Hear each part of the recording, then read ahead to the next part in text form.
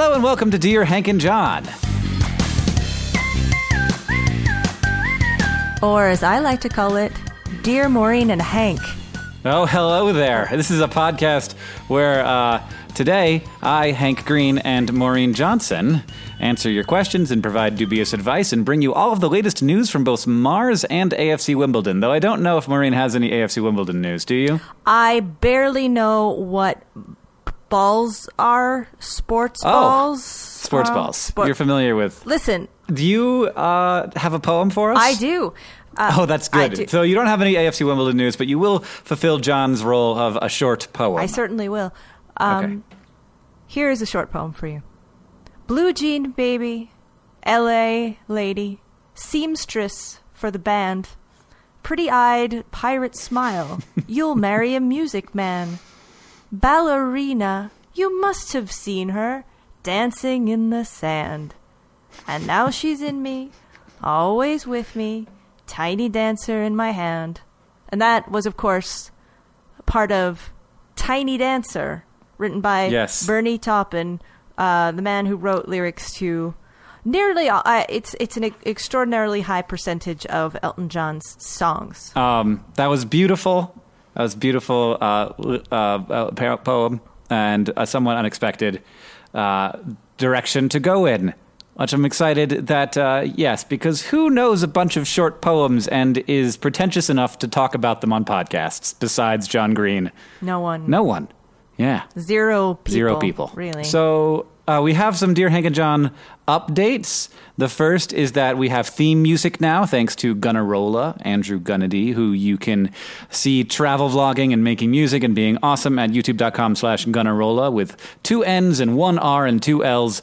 And second, John Green, who is the John of Dear Hank and John, is in the pre-release madness of the Paper Towns movie release. And... he's gone. I think he's in Brazil right now, and he will not be here. He will not be at his house for the next month and a half, and his house is where he records podcasts, so we are going to have a bunch of guest Johns. And the first guest John, as you probably have guessed by now, is Maureen Johnson. Can you tell us about who you are, Maureen? Sure. I'm Maureen Johnson. I'm an author. Like John, unlike John, I show up and do stuff. This is now... Hank, this is the third time that I've filled in for John because he was simply too lazy to show up. Yeah, sort of. No. Well, don't make excuses, Hank. He just didn't. He didn't. Is he here? No. Could he be? Well, I mean, the first 2 times were because someone, not even that he was having a baby, someone else was having a baby. All right? Just someone that he that he was closely related to through matrimony. Well, and I just want to say as a footnote, those 2 times I made videos, and he actually told me that the reason he picked me to do it is that because I am so bad at making videos, he wanted to make sure to pick someone that wasn't so good that they wouldn't like them better, and then they would, really want him to come back. Oh, that's lovely. That's a lovely thought that John, that's such a nice thing. That's actually something he said to me. And you know what, though? He was right, because I am not good at making videos. Well, it does sound like something John would say. Oh, it is. It's absolutely something he said. I also wrote a book with John. I almost said called Paper Towns, but that's not it. It's called, I don't know what I do. Called Let It Snow. So yeah. So I did. So we have done that together. Yeah, and you have? Tell me about your jars. Oh, that's been a while. That is a reference to people who follow me on Twitter. I spend a lot of time on Twitter. And I used to say that I would put everybody who followed me inside a little tiny jar and keep them with me forever. But I've run like on the shelf behind you. You've run out of space or run out of jars? There's still metaphoric. I still in spirit everybody's in there. But I've moved on to other storage, large storage containers, shipping containers, things like that. What am I in? A very special spot in my heart. But I'm not in a jar or Tupperware. Okay, Tupperware. Small Tupperware. Yeah, well, yeah. I mean, a nice one though, not one of those ones you throw away, which frankly make me angry. Yeah. Why is it? I feel bad. I get like lunch meat now comes in this Tupperware, and you're like, I now have this and it's not very good, but I have it, and it's clearly not just a bag, or it's not a disposable container, and now I have this, and I feel like I have to clean it out and keep it.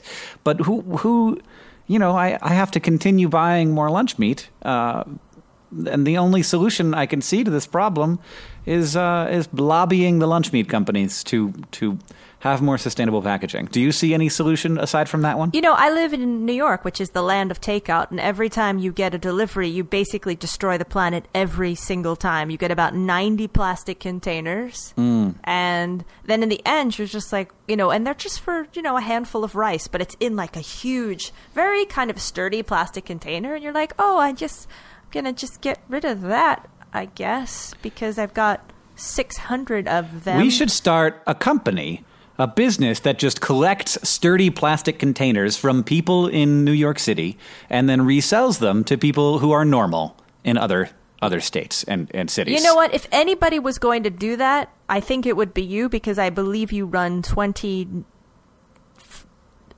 businesses at this point. Well, that's the thing, that you have to, if you have an idea like that, you have to let nothing, you gotta move on nothing stand in your way. Somebody's going to do that.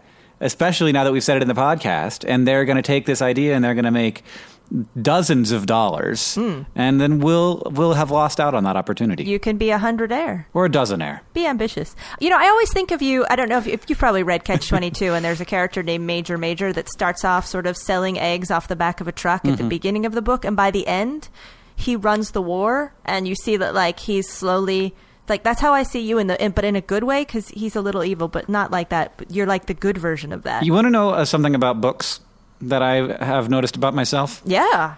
I would like to learn something about books. I've been winging this a long time, Hank. I was hoping somebody would come up to me and say that very sentence. I for a long time believed that if a book was assigned in class, that it was definitionally an unpleasant thing to read. Oh, yeah, sure. I think a lot of people think that. And because of that, I've never read Catch-22. Oh, it's so good. You should read it. Yeah. And I remember when I finally read The Great Gatsby after having, Cliffs noted it in high school. I was like, this is a very good book. I'm kind of surprised. Yeah. And I was like, why didn't anybody tell me that this was such a good book? I felt the same way about Fahrenheit 451, which I read in high school, and I was like, hated every second of it. And then I read it, and I was like, what a fantastic piece of literature. Who would have thought that this thing that everyone is forced to read is in fact quite good, and that is why they make us read it. It's true. Some of these books, though, can be confusing out of context. I read, for example... I've just totally blanked on the title of Ernest Hemingway's 1925 novel. The Sun Also Rises, I believe, is the one I'm searching for and grasping for. But I mean, one of the major, it just went away. I was about to really talk, in a way that was fancy, like your brother, and then I suddenly forgot the title of all books. I was like, I don't know. I was reading some book and it had some care. I just forgot everything. I forgot everything. Do you know that it was published in 1925? No, 26. It was 26, but you 26. Don't know the name of the book. No, it was The Sun Also Rises. Oh, okay. It came to me as soon as I said the year. Okay. I was this kind of a kid. And one of the major... Wow, I'm about to go right into the territory that we started this in, but one of the major things you need to know about this main character is that he was injured during the war and is... Can you say impotent in Sure, this yeah. podcast? No, that's a... I just did it. Well, he is. And that's largely... that's a huge part of the book, which was not something they were going to explain to us in my Catholic all-girls high school. Yeah. So you spend a lot of time going, why is this guy so angry? And why won't he date this woman he likes? And why are all of these things happening? If they leave out really important chunks of information, you may just spend a lot of time going, what? This is awful. This character has no motivation. I don't understand. Yeah, he's a very strange man. Just goes around. I don't know what he's doing. And I think something like Catch-22, you may need a good bit of context. It's not a book that instantly, or it's brilliant, but it may, some of these things, they don't instantly arrive with, all of the, which is why, Cliff Notes came around, but then right. people only read Yes. the Cliff Notes. Yep. And, Yes. And the circle of life continues. Also, a Elton John song, not by Bernie Taupin, though. I believe those were Tim Rice lyrics. Wow, you know a lot about Elton John. I know a lot about Elton John. But not about books. I don't know. I know very, very little about books. I've written some? That's a question. All right. So you mentioned earlier that you have several times replaced John Green in various other Yes. enterprises, which is why I wanted you to be the first guest John here on Dear Hank and John minus John. Amelia has a question that is specific for you. She says, Dear Hank and Maureen, what is it like to be the actual John Green? She is referring, hi Amelia, you are referring to the fact that one of the first times that when John went away for the first time, I made 3 videos for him, which almost killed me. I mean, I'm really not good at this. If I ever wanted to make videos, someone would actually have to make the videos for me because I really don't know what I'm doing. I've never put that on. I shone light directly into the camera. I tried to record an entire video sitting next to a fountain, so all you hear is the fountain. I'm really stupid. And I did manage, despite my ineptitude, to record a music video. Yes. And I called it Actual John Green, and it is this sort of riff on a Beastie Boys song called Sabotage. And I just did it it was me, and I gave the camera to a friend and said, follow me. And we just made this music video, and my friend Jean wrote the music. And the answer to this question is, it's like doing all the work, but without any of the perks. So I'm not hanging out with celebrities. I'm not hanging out with celebrities, I think is one of the major complaints I have. And I truly believe that even if there's this possibility that Let It Snow will be made into a movie, and I fully expect that articles will read written by John Green and some randos. Right. And you'll just see us you'll see a hand in the corner of the photo in the back, and that'll be us. So, but I'm okay with that. I'm actually fine with that. He's a lovely guy as John. He's lovely. Yeah. Yeah, but being the temporary replacement for him, does it leave you feeling unsatisfied? It doesn't. You know what? It's an honor. Okay. It is an honor and a privilege. I mean, you know what? Your brother's a nice guy. I'm glad you think so. I agree. Do you? I do. Yeah. I mean, sometimes he's my brother, and I'm like, oh God, shut up. But he's a nice guy. Well, we all think that. Yes. But I mean, it's, to be fair, But, I mean, he gets around your brother. I mean, I don't ever feel like, whew, if only there were just more John Green articles in my life. I'm like, this guy, all right, enough with this. I have a question that is not a question. It's just my question. Who do you think is the most famous person you've ever met? Probably John Green. Really? Oh, now I'm thinking. I mean, I've probably met a few. Well, you know what? He's getting famous-y. Yeah, a little bit. Yeah, he's getting kind of, he's in the Time 100 and stuff like that. You know what I mean? Like every time I read about you or your brother doing something, I'm always doing something really wretched, like looking for something in the garbage or, It's like you've accidentally thrown away your contact lens. Yeah. And you're just like, well, I guess I could probably save it. It was like the day I have a really beautiful necklace and I accidentally vacuumed it up, and I had to cut open a vacuum cleaner bag. Oh, yeah. And search through the dust to find my necklace, like some sort of weird gem hunter. And then John Green comes on NPR and is like, oh, hello. Yeah, no, he's on the Today Show in the background. Yeah. That is what it feels like, but it's in a good way. I don't think I'd be good at those things, so I'm kind of glad he's, Yeah, I'm super glad that I don't have to do that stuff either. And it is a weird thing to have my brother showing up in those strange places, but yeah, I do not find myself envious of it. I met will.i.am this weekend and in France, and so that and before then I really wasn't sure if it was John or if it was Will Wheaton or if it was Brent Spiner or any of the various other famous nerds that I've met who are famous for being nerds. Yeah. I've met lots of those people, but I met will.i.am, and I'm like, you're more famous than any of the famous nerds that I hang out with. Yeah, that's the thing. Real famous people have that kind of, otherworldly glow. I mean, I worked on a weird conference once in Vegas where I met the first George Bush and Jay Leno in the space of 3 hours. Oh, yeah. Well, George Bush is definitely more famous than John Green. Probably. Yeah. Yeah. Oh, what? Yes. Well, he was the president. Yeah. Is John not the president? I'm not sure. I don't know. Your brother, he's on the phone to the president. It's ridiculous, but it's actually reached the point now where I just sort of assume that I'm going to see, as I said to John when The Fault in Our Stars came out, that if they didn't project the image of the okay onto the face of the moon, then he was a failure. And it didn't happen, so he failed. We're going to stop talking about John. He's not here. This isn't about him, Hank. Yeah, why are we talking about John? He's like a ghost. He's like, he's haunting us. Yeah, gross. It's like a gross, smelly ghost. Do you want to give us a question? It asks Maureen, how do you live in London and America? Do you have some kind of weird dual citizenship? And allow me to ask this, how do I get this? I don't live in London and America. I only live in America. But you were always going, and for a while, I mean, this isn't the case anymore, but for a while you were in London like every other week. Yes. Yeah. And there's a reason for that. And it seems like I might be a spy or something. Yes, I am a spy. You're not allowed to say that as a spy, just to be clear. For the first spy lesson number 1 is never say it seems like I might be a spy. Don't bring that up. Yeah.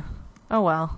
But anyway, sorry, you've ruined your spy status, so you're not a spy anymore. I go to England still. My partner is English.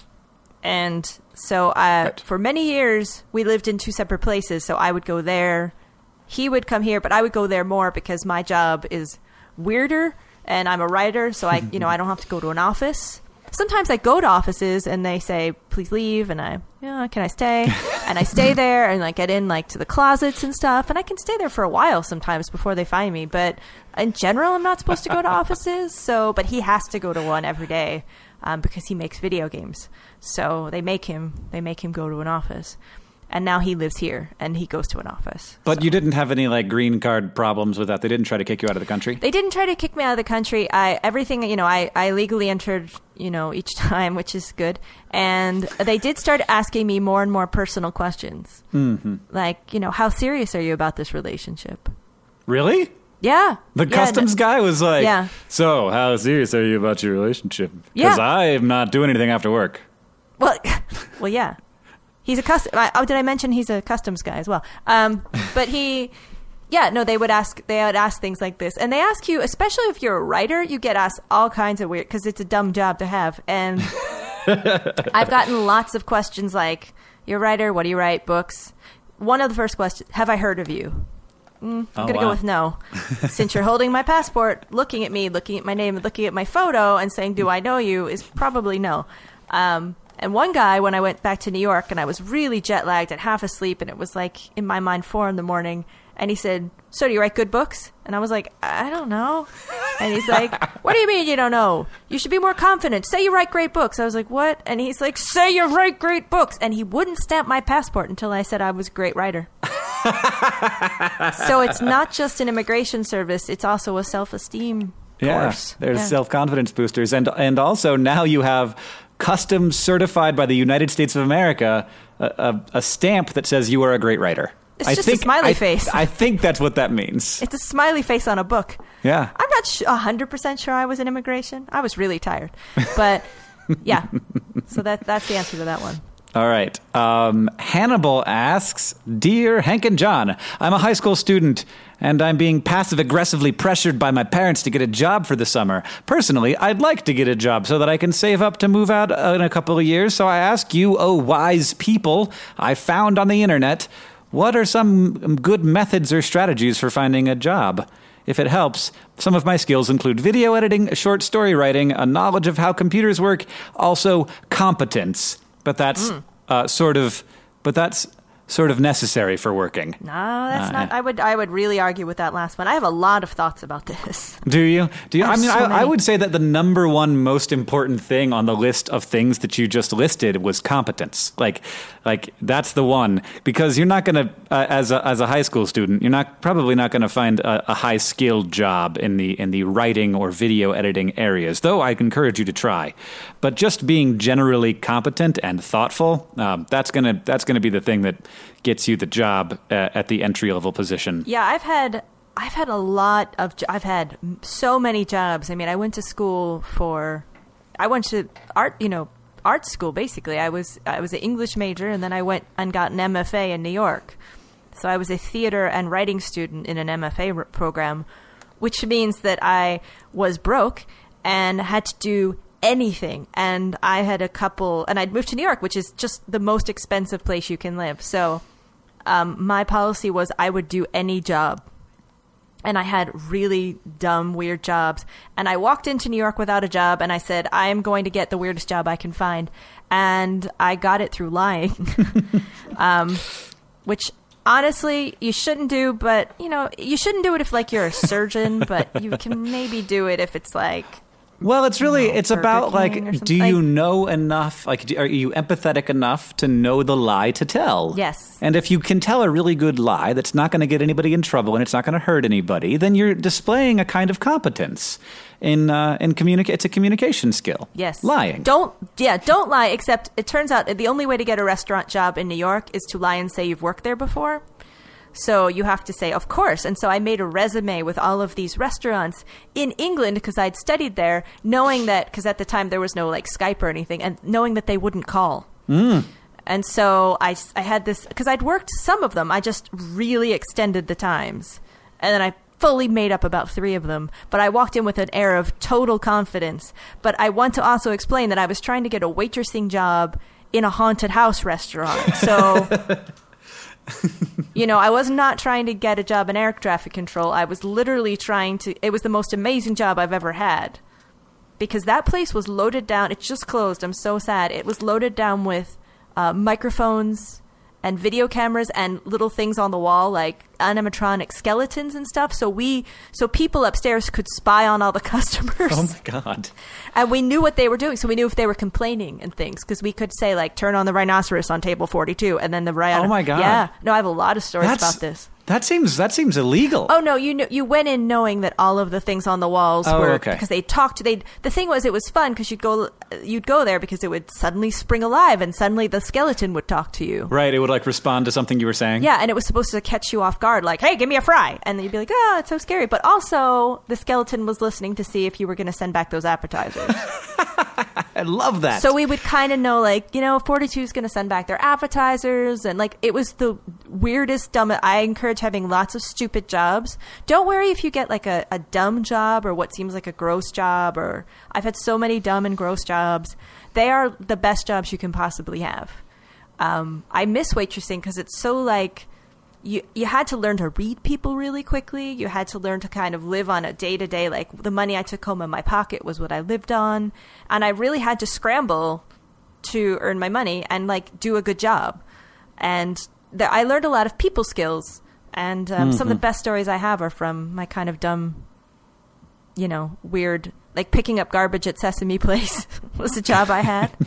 I watched someone punch Grover once. That's something I saw. Was Grover? Was there a hand in Grover? Was Grover animatronic? No, like a person was inside of a giant costume. Oh, a big giant Grover. Yeah, people regularly hit costume characters. It is terrible. I was a mascot. I was the high school mascot in my high school, Willie the Wildcat, and I would get beat by little children. They it was an expensive suit, and I was told to like protect the suit with my life and not let anyone hurt the suit. And when they would like pull the tail of the suit, what are you going to do? Hit a child? Like, I can't communicate. I'm wearing a Wildcat costume. And so I just had to, wag my Wildcat finger at them. And that was all I could do. Yeah, I did not like that. People take out a lot of aggressions on costume characters. I did it once when I worked for a theater festival. They called me at 5 a.m. and they said, "Maureen, get down here because the guy we hired is too big." So you're small. Come over here and get in the costume. And they put me in a Cat in the Hat costume that you saw out of the neck. So it like had another head on top of my head.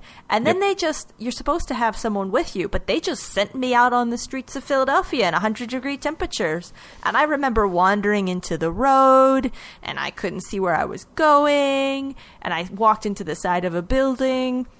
So, these are the times I cherish. So go out there. You know what? Just go out there, ask people about jobs. I think it's fine to sort of go into places you're interested in.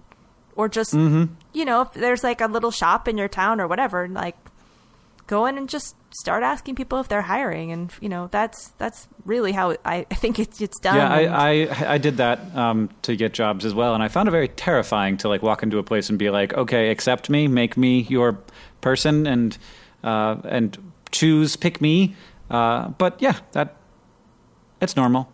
They're used to it. And you may have this feeling when you walk in the door because, like, where I live, there are a lot of this store called Wawa, which is a convenience mart.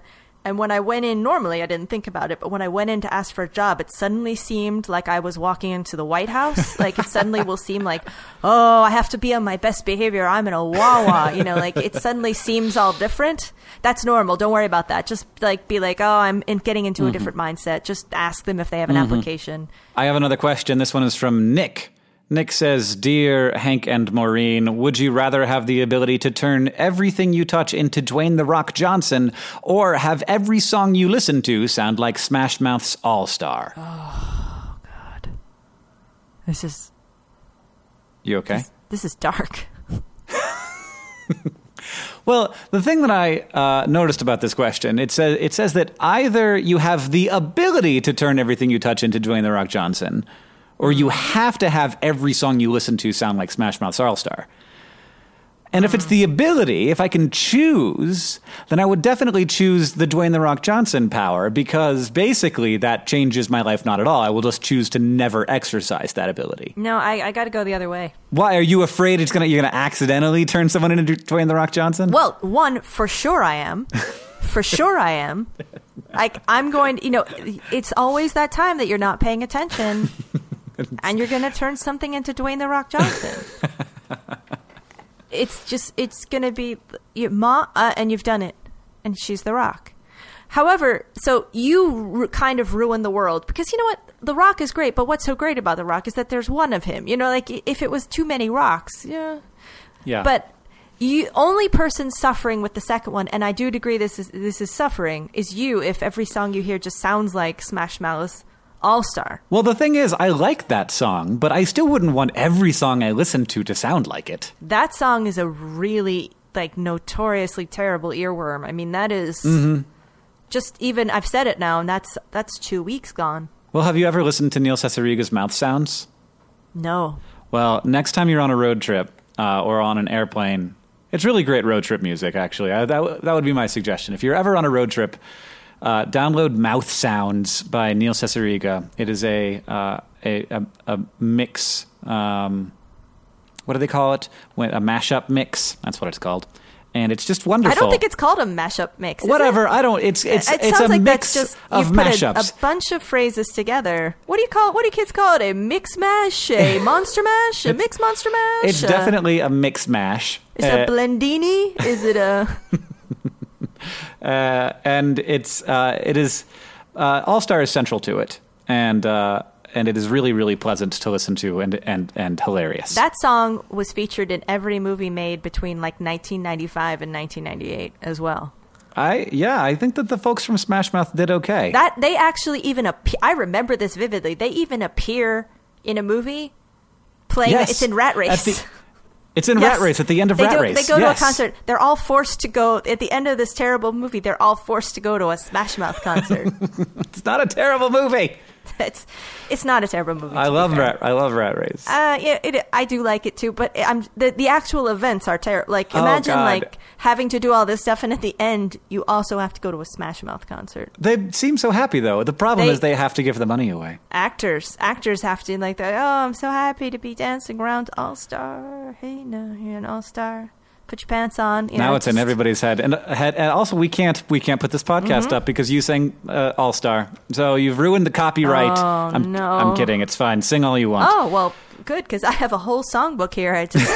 Let me go to my piano. This episode of Dear Hank and John is brought to you by Blue Land. Did you know that about 5 billion, I checked that because that's a lot. Plastic hand soap and cleaning bottles are thrown away every year. And if that's not bad enough, most cleaning formulas are 90% water, which is heavy. We're shipping around all this water using fuel when we don't have to. Every year, Americans throw away 25% more trash from Thanksgiving to New Year. This year, maybe turn the New Year's resolution into action that makes a difference by switching to Blue Land. Blue Land is on a mission to eliminate single-use plastic by reinventing cleaning essentials to be better for you and the planet with the same powerful clean you're used to. It's a simple idea. They have refillable cleaning products. They have a nice design. I have them in my home. It looks nice on your counter. You fill the reusable bottles with water, drop in the Blue Land tablets, wait for them to dissolve, and you never have to grab bulky, heavy cleaning supplies on your grocery run ever again. And refills, because they're small and you don't have to ship a bunch of water across the country, starts at just $2.25. You can even set up a subscription or buy in bulk for additional savings. From cleaning sprays to hand soap, toilet bowl cleaner, and laundry tablets, everybody, you know what I mean. All Blue Land products are made with clean ingredients that you can feel good about. Blue Land is trusted in over 1 million homes, including, mine. Blue Land has a special offer for listeners right now. You can get 15% off your first order by going to blueland.com/dearhank. You won't want to miss it. blueland.com/dearhank for 15% off. Again, blueland.com/dearhank to get 15% off. Do you want to get us another question? I do. As soon as I scroll down. Now I'm ready. Dear Hank and John, this is from Catlin. Considering humans cannot see every color, what? Well, it's news to me. I have that new Apple screen that shows all the colors, even the ones that, you can't see. What happens to all the unseeable colors? Do we just see them as white, black, or clear? Do you think scientists will find a way to genetically modify our eyes to see those colors? Seems like it is a question for me. Oh, I don't know anything about science. So what Maureen was surprised to hear is that there are colors that we can't see. That's not really true, because the word color is like by definition a thing that we can see.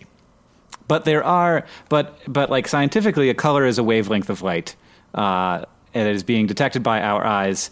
It's a visual representation of a certain wavelength of radiation. And there are far more wavelengths of radiation than the ones that we can see. The visible light portion of the electromagnetic spectrum is very small. And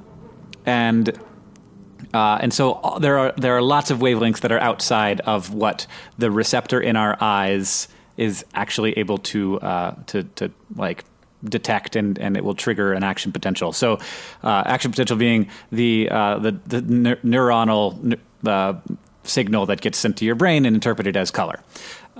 So, since we only have receptors, we have like the rods and the cones. We only have receptors for certain wavelengths. There are wavelengths outside of that, and those do not trigger the action potential. And so if you were in a room with a light bulb that shined only light in that undetectable by us frequency, you would appear to be in a dark room. You would not detect anything unless it was a really high energy and it was like actually ionizing something in your eyeballs and making you see glowing, in which case you have other things to worry about, like you're probably going to get cancer.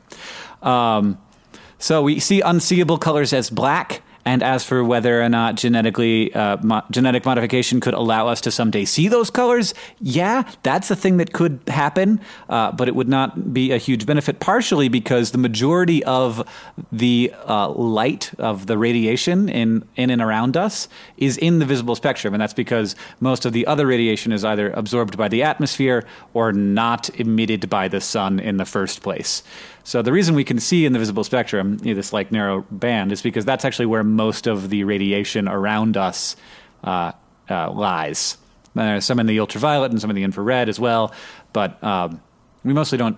There isn't that much of that sort of radiation, though there is enough that you should wear sunscreen. I just want to add, the other day I went to a 3D movie, but I didn't know it. I just thought I was buying tickets to a regular movie. And when I got there, they were like, "Do you want 3D glasses for your 3D movie?" And I was like, "Oh, I didn't even realize I bought tickets to a 3D movie." And I just sort of want to complain that I think that sometimes they should make it more clear, because you don't always want to go see a 3D movie sometimes. Is that part of the answer? Does that kind of... Are you aware that I sell a product that allows you to watch 3D movies in 2D? I am aware of that. That was Okay. one of the first times I said Hank is an actual proper genius. Yeah, well, thank you very much. And when I was going to see my 3D movie, where I lost my 3D glasses 3 times on the way. It was a weird afternoon. And there was this Paper Towns poster there that had the disappearing Margot in it. So I was like, oh, this whole movie theater is doing crazy, crazy things to my eyes today. And that's something about eyes. Yes, eyes. It has to do with eyes. It's not the same thing that you It's said. a completely different set of phenomena. I was really annoyed at Apple when they were like, we have made this computer with these colors, and this screen is so good that you literally will not be able to see or perceive the changes we've made because they are too good for your fragile human meat sacks. I did not hear that. Oh yeah, when they came out with the Retina display, maybe they didn't, because it was Oscar, my partner, who is the science nerd of our household, and was like, some of these changes we will never be able to perceive. They like have to upgrade human bodies before people will be able to enjoy the upgrade to their phone. We're a bunch of dumb meat sacks with eyes that are just basically big jelly balls, and we are not good enough for these products. All right, give us another question, Maureen. Sophia asks, Dear Hank and John, I am terrified that I will finish high school, go to college, get a job, get married, have some kids, wrinkle up, and die. The average progression of adulthood terrifies me. I want to make a spectacular impact on the world, but it seems like those dream jobs where your life makes a difference to the world are hard to come by.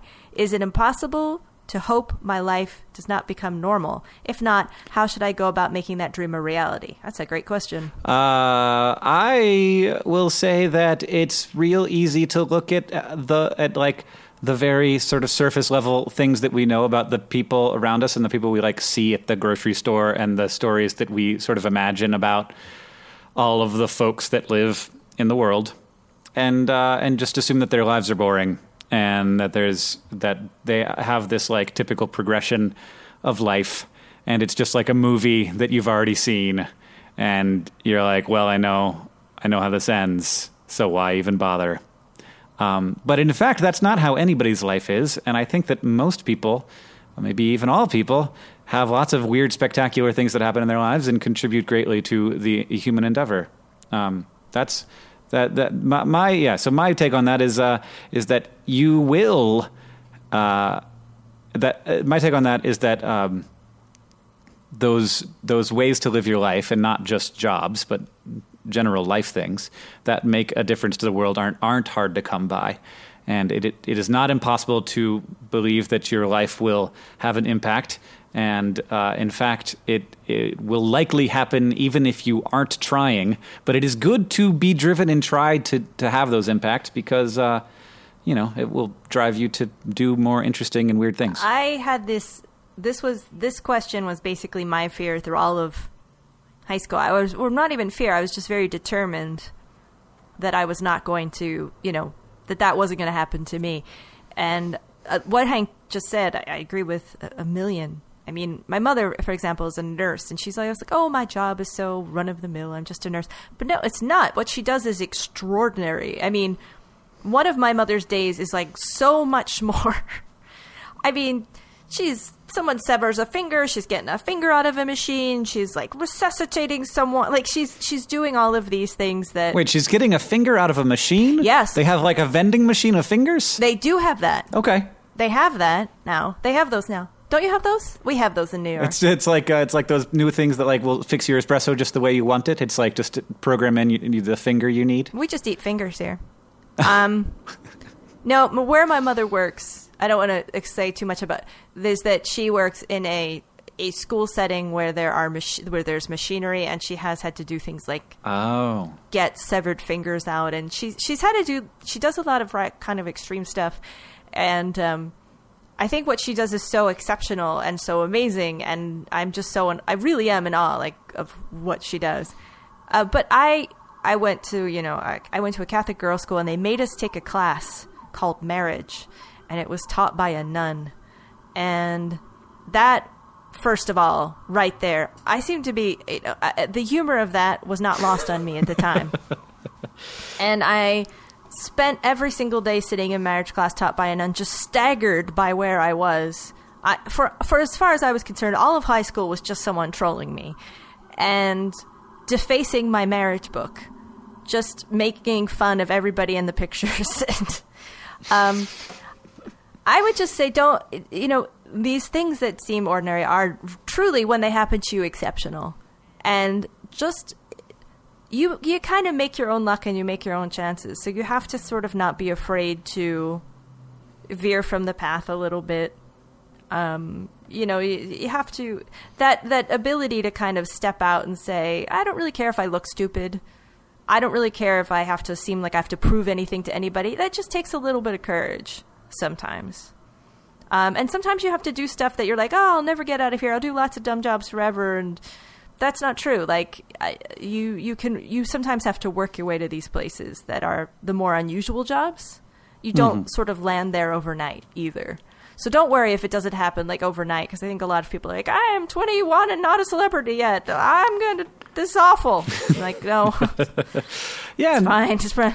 You're fine. And the other thing to remember is like getting married and having some kids, like those are really remarkable things. Those are some remarkable things. Yeah. And when you do that, you can get someone else to make your videos for you. What do you mean? Like I should have kids so that my child will make my videos for me? Well, you could do that. I meant that specifically your brother. Oh, John, I would never let John make my videos for me. He's not even that good at it. Oh, I'm not even going to bother to correct you or like go back, because that is just boom. You just Hank stamped that. You're like, damn, boom. You dropped the mic. You walked away. That was. That's just. This is why you're the more popular brother. It's just brotherly. Oh. Yeah. The thing is, the nice thing about John being much more popular than me is that I can say mean things about him, and it doesn't seem that mean because like. He's John Green. I will tell you a true story because he's a lovely guy. One time I was out with John and his editor, and for some reason we decided to see if we could get into a who could punch John harder in the arm contest, which he fully allowed. He's like, go ahead. And so Julie punched him in the arm, and I punched him in the arm, and we were like, who did it harder? And then he was like thinking about it, and we just kept kind of hitting him in the arm. And he was fine with it. He was like, oh, well, it's kind of a tie. And because he's just a lovely person. Oh, God. He's like a gentle giant. You're both very tall. To all of the people out there, if you ever see John Green, don't punch him in the arm. Don't punch him in the arm, even if he lets you, because he looked really sad, and I think we may have kind of bruised his arm. Like, we were not trying to hurt him. We just sort of wanted to see which one of us could hit harder. You weren't trying to hurt him. You were just hurting him. I also don't hit very hard, honestly. Like, I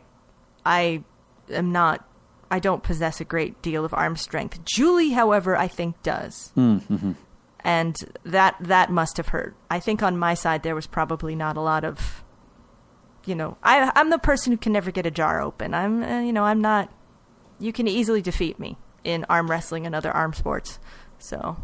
Yes, right. He's a lovely guy. But I think it's important, Hank. I think it's very, very important that when this podcast comes out, no matter what happens, you have to tell him there was a huge spike in popularity when he went away and when I filled in. Okay. Well, I think what we have to do is in order for that to happen, people that has to be true. So people should tell all of their friends to download the podcast, even if they're not going to listen to it. Oh, absolutely. But also to tell them to listen to it because aren't we just so charming? You guys are very charming. Well, I mean, you and me. I'm not going to speak to that. I'm not going to speak to it, Hank. I know that you're charming. I've seen your videos. I've seen you in person. I've seen you guys are very charming people. You're nice people. That's why people like you. You're not going to accept your own charm. I don't have any proof of it. I have a scientific mind. You need. All right.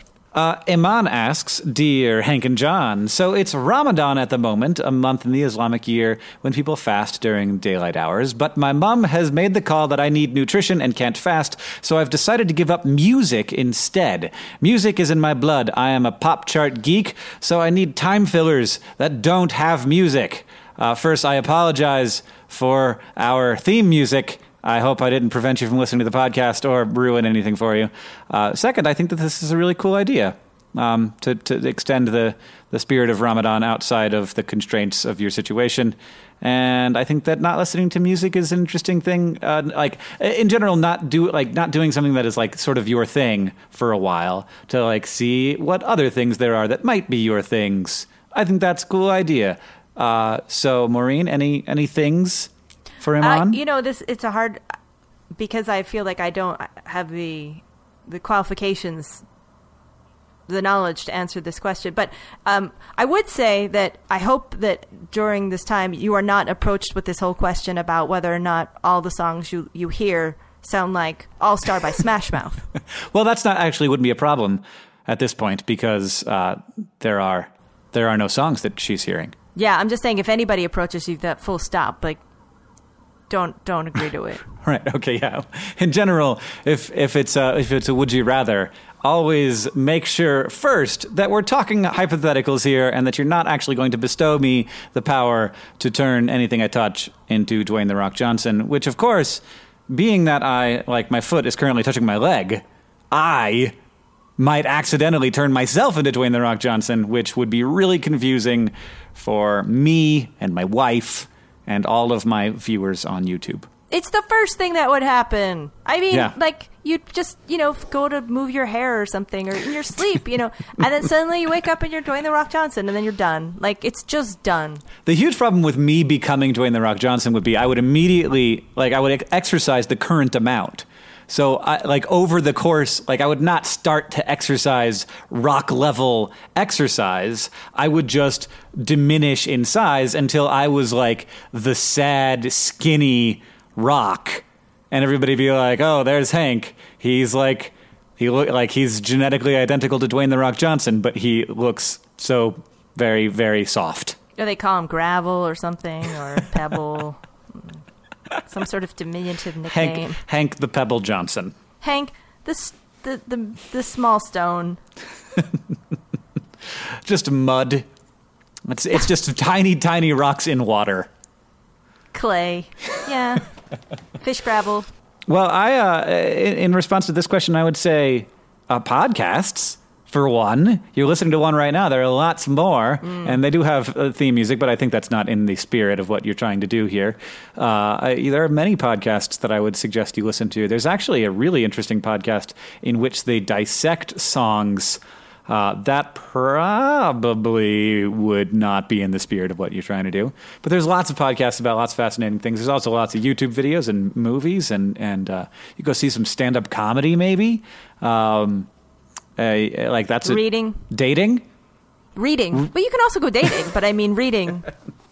Yeah, reading is good. I don't know. Just spend your time dating. Just date everything. It seems more than anything else. That just seems very tiring. Yeah, exhausting. Call up Dwayne The Rock Johnson and see if he'll go on a date with you. That's one thing you can do. What would it take, do you think, to get The Rock to go on a date with you, Maureen? I don't think it would happen for me, but for you, if you wanted to really badly go on a date with Dwayne The Rock Johnson, what would you do? Oh, that is not something I've thought about. I imagine I would have to be. He seems like a nice person. He does seem like a very nice person. He seems like a nice. So I think I'd have to do something kind of. I would have to get in the news for something like rescuing a bunch of puppies. Okay. You know what I mean? I want to be somebody, you need something like that. Oh, you're the person that rescued all those dogs from the hot air balloon. That you'd... And then everyone would hang it. It was like Sully Sullenberger, the guy who landed the plane on the Hudson. He could probably date The Rock if he wanted to. I would love to. He is my imaginary boyfriend. I'm always like, you landed a plane on the Hudson. You're the best. Sully can do anything he wants. Okay? Sully's a great man. All the clubs, the velvet rope comes back for Sully. Right. So, I just don't think that maybe that's his bag. he seems like he's just above all of that. Yes. I think he just spends his nights doing good deeds. Yeah. I would I try to lure the Rock with good deeds. Right. Okay. No, that's a good thought. I actually have a friend who's met The Rock, so you're only 2 degrees. I'm practically there. I should make it like my thing. Yeah. I mean, Isn't he? He's probably married. He's probably married. I know nothing about The Rock's personal life. Fact. No, I don't know. But he seems like he'd be married because he's the Oh, Rock. he is. Oh, he's not married. He is divorced in 2008. Well, then I better get to work. I better look for a burning, puppy orphanage or something. That's how I would do it. I think it is always good to just do a bunch of good deeds, and then people will look at you, and you've done good deeds for the right reasons. But also, people will look at you and go, "Hey, there's a do-gooder." Yeah, and The Rock will say, you and I, we like to do some of the same things, making the world a better place. Yeah. Maybe we should go get a drink. I would, or another thing I could do is get stuck under a really heavy thing, like just make sure you're nearby The Rock. Yeah, And then you get a really heavy rock that only The Rock can lift, stuck on you. Yeah. And then once he saved you, you'll be like, I feel indebted to you. I need to buy you a drink. It's super complicated, but it would probably work. No, that is a great, great plan. You just have to you have to really stay pretty close to The Rock, and you have to be willing to put up with a certain amount of grievous bodily harm. Pressure. This is terrible, but in the Salem witch trials, one of the people accused was pressed to death. Oh. And apparently his last words were, "More weight." Oh. And I believe that is possibly the situation you might end up in while trying to lure The Rock while under a rock. Uh-huh. You'd be like, he's not paying attention yet. He does not see me in enough plight. Yeah. It can't be like a paperweight. It has to be like something out of Roadrunner, like a rock. What if it was just The Rock? What if The Rock fell on top of you? That's what you need to do. You need to be standing in front of The Rock, have someone trip The Rock, and the rock lands on you, and then he feels bad for hurting you, and then he takes you out for the drink. I think another thing, you lay on the ground and wait for The Rock to come by. So if I come to New York City tomorrow, will I just see you laying on the sidewalk? Yeah, but that's what I do. I mean, that's not unusual. No, that's not unusual at all. That's not unusual. That's just, So yeah, Thursday. If you come over, I'll tell you where to find me, because I could be in a number of different places. Number of different places on the ground. Just on the ground. Okay. Sure. Great. Well, in the meantime, Maureen Johnson, do you have any news to share from us from AFC Wimbledon? Because John's not here to give us that fascinating, obscure football trivia. Living with an English person, I occasionally hear words about football. That's all I have to say about that. Give me some football words, then. You say things like, "Come on, England." He says that a lot. What does he say when he's sad about it? He just sort of makes a noise like, "Oh," just pretty typical, really. Yeah. English people, I will say this about English people. English people don't give you a straight answer about anything. So it's hard to get... And English people, if you're listening, they're like, yeah, she's got a point. Because if you say something to Oscar like, "Do you want cheese on your sandwich?" he won't say, "Yes, I'd like cheese," or "No, I don't want cheese." He'll say, "The thing about cheese is," and then you'll get like a 9 to 10 minute lecture on cheese, and you'll be like, "Great, do you want cheese?" And he'll be like, "Well, we can't really know anything about cheese, truly." And they will not sort of tell you ever, just forever. You'll go insane trying to get a straight answer. But football is one of the few things where they do seem to kind of really give you their true emotions. Mm-hmm.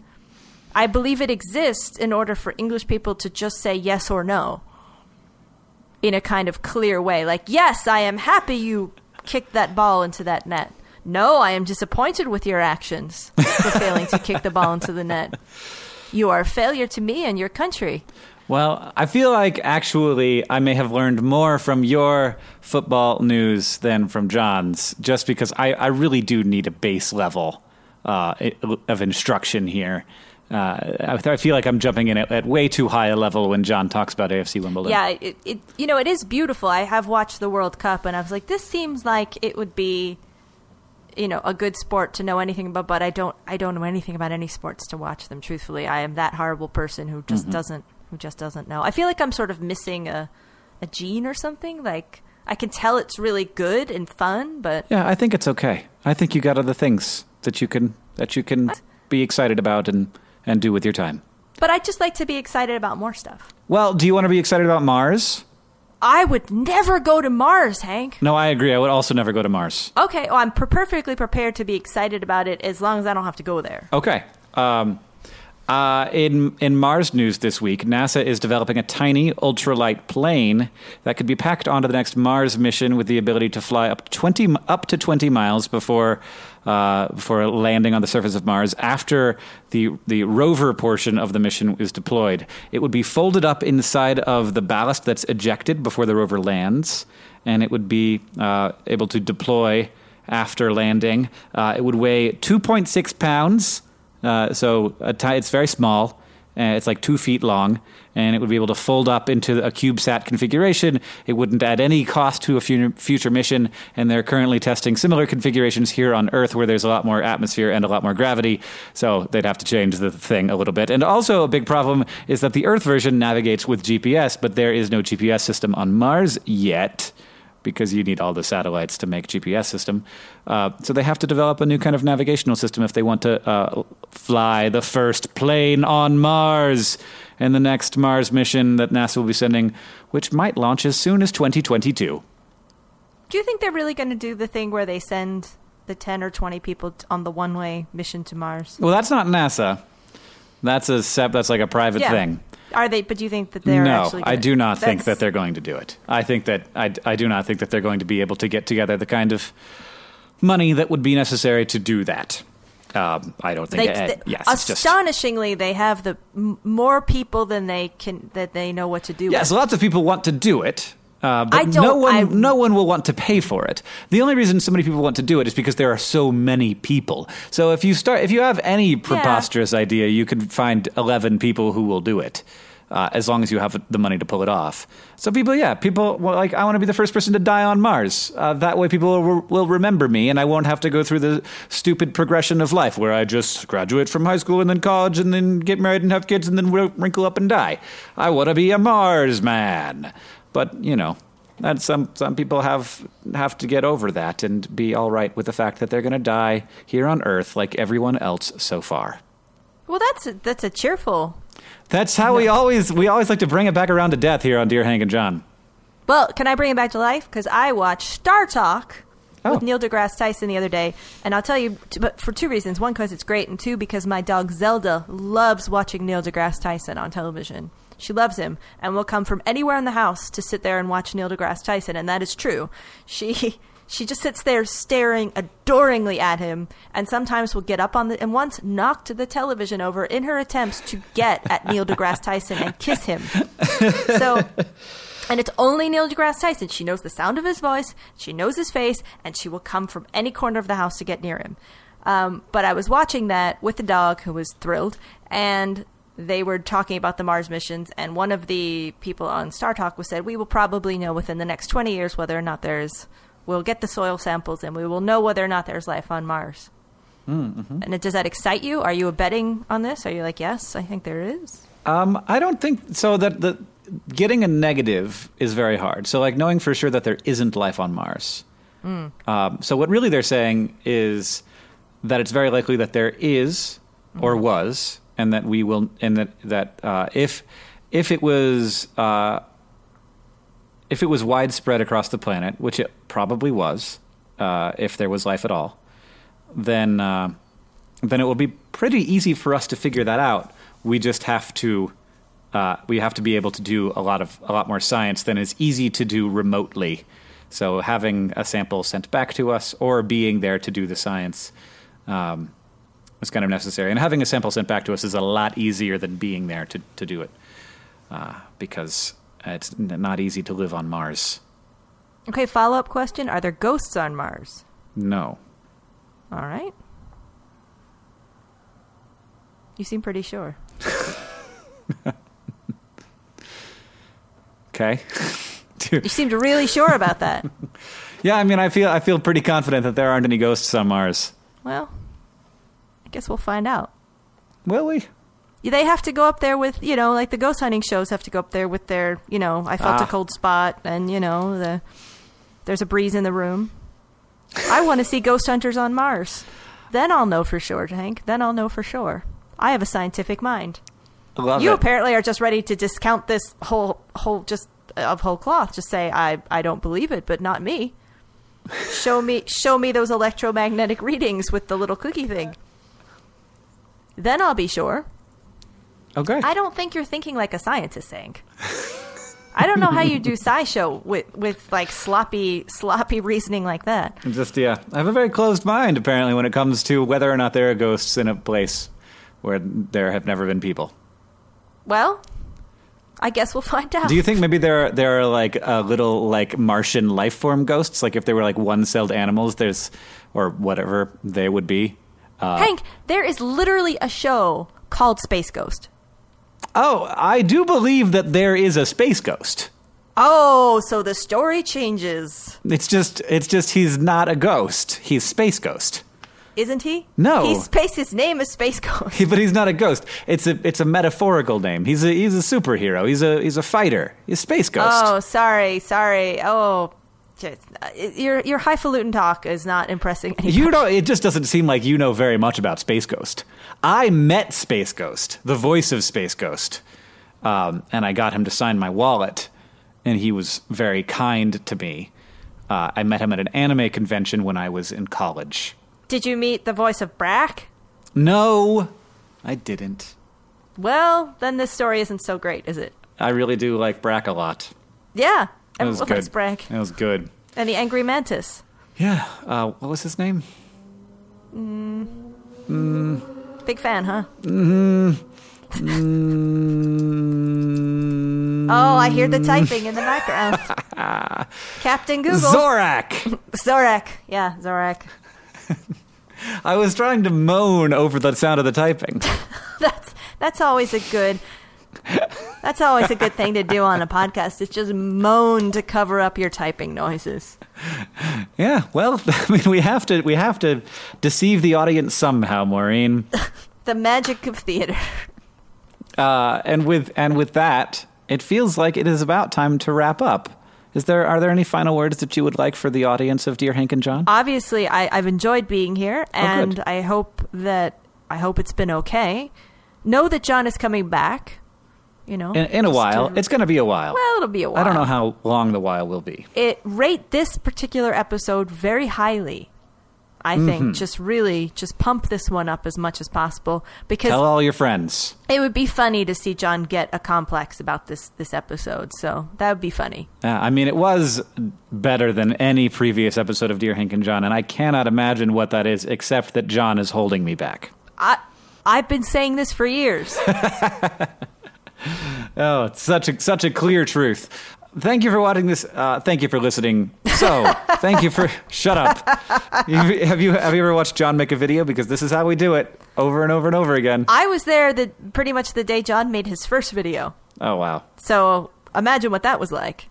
It took him like 6 hours, and he was crying for 3 of those. All right. Thank you all for listening so much to this episode of Dear Hank and John, but without John, and instead with Maureen Johnson. And remember, like this one more. Like this one more. Thank you. We have an editor of this podcast. His name is Nicholas Jenkins. We have the theme music from Gunnarolla. We have our special guest, Maureen Johnson, who you can find on Twitter. I think it's just at Maureen Johnson, right? Yes, it is. And I'm Hank Green. This has been Dear Hank and John. You can send us your questions at hankandjohn@gmail.com. And as we say in our hometown, don't forget to be awesome.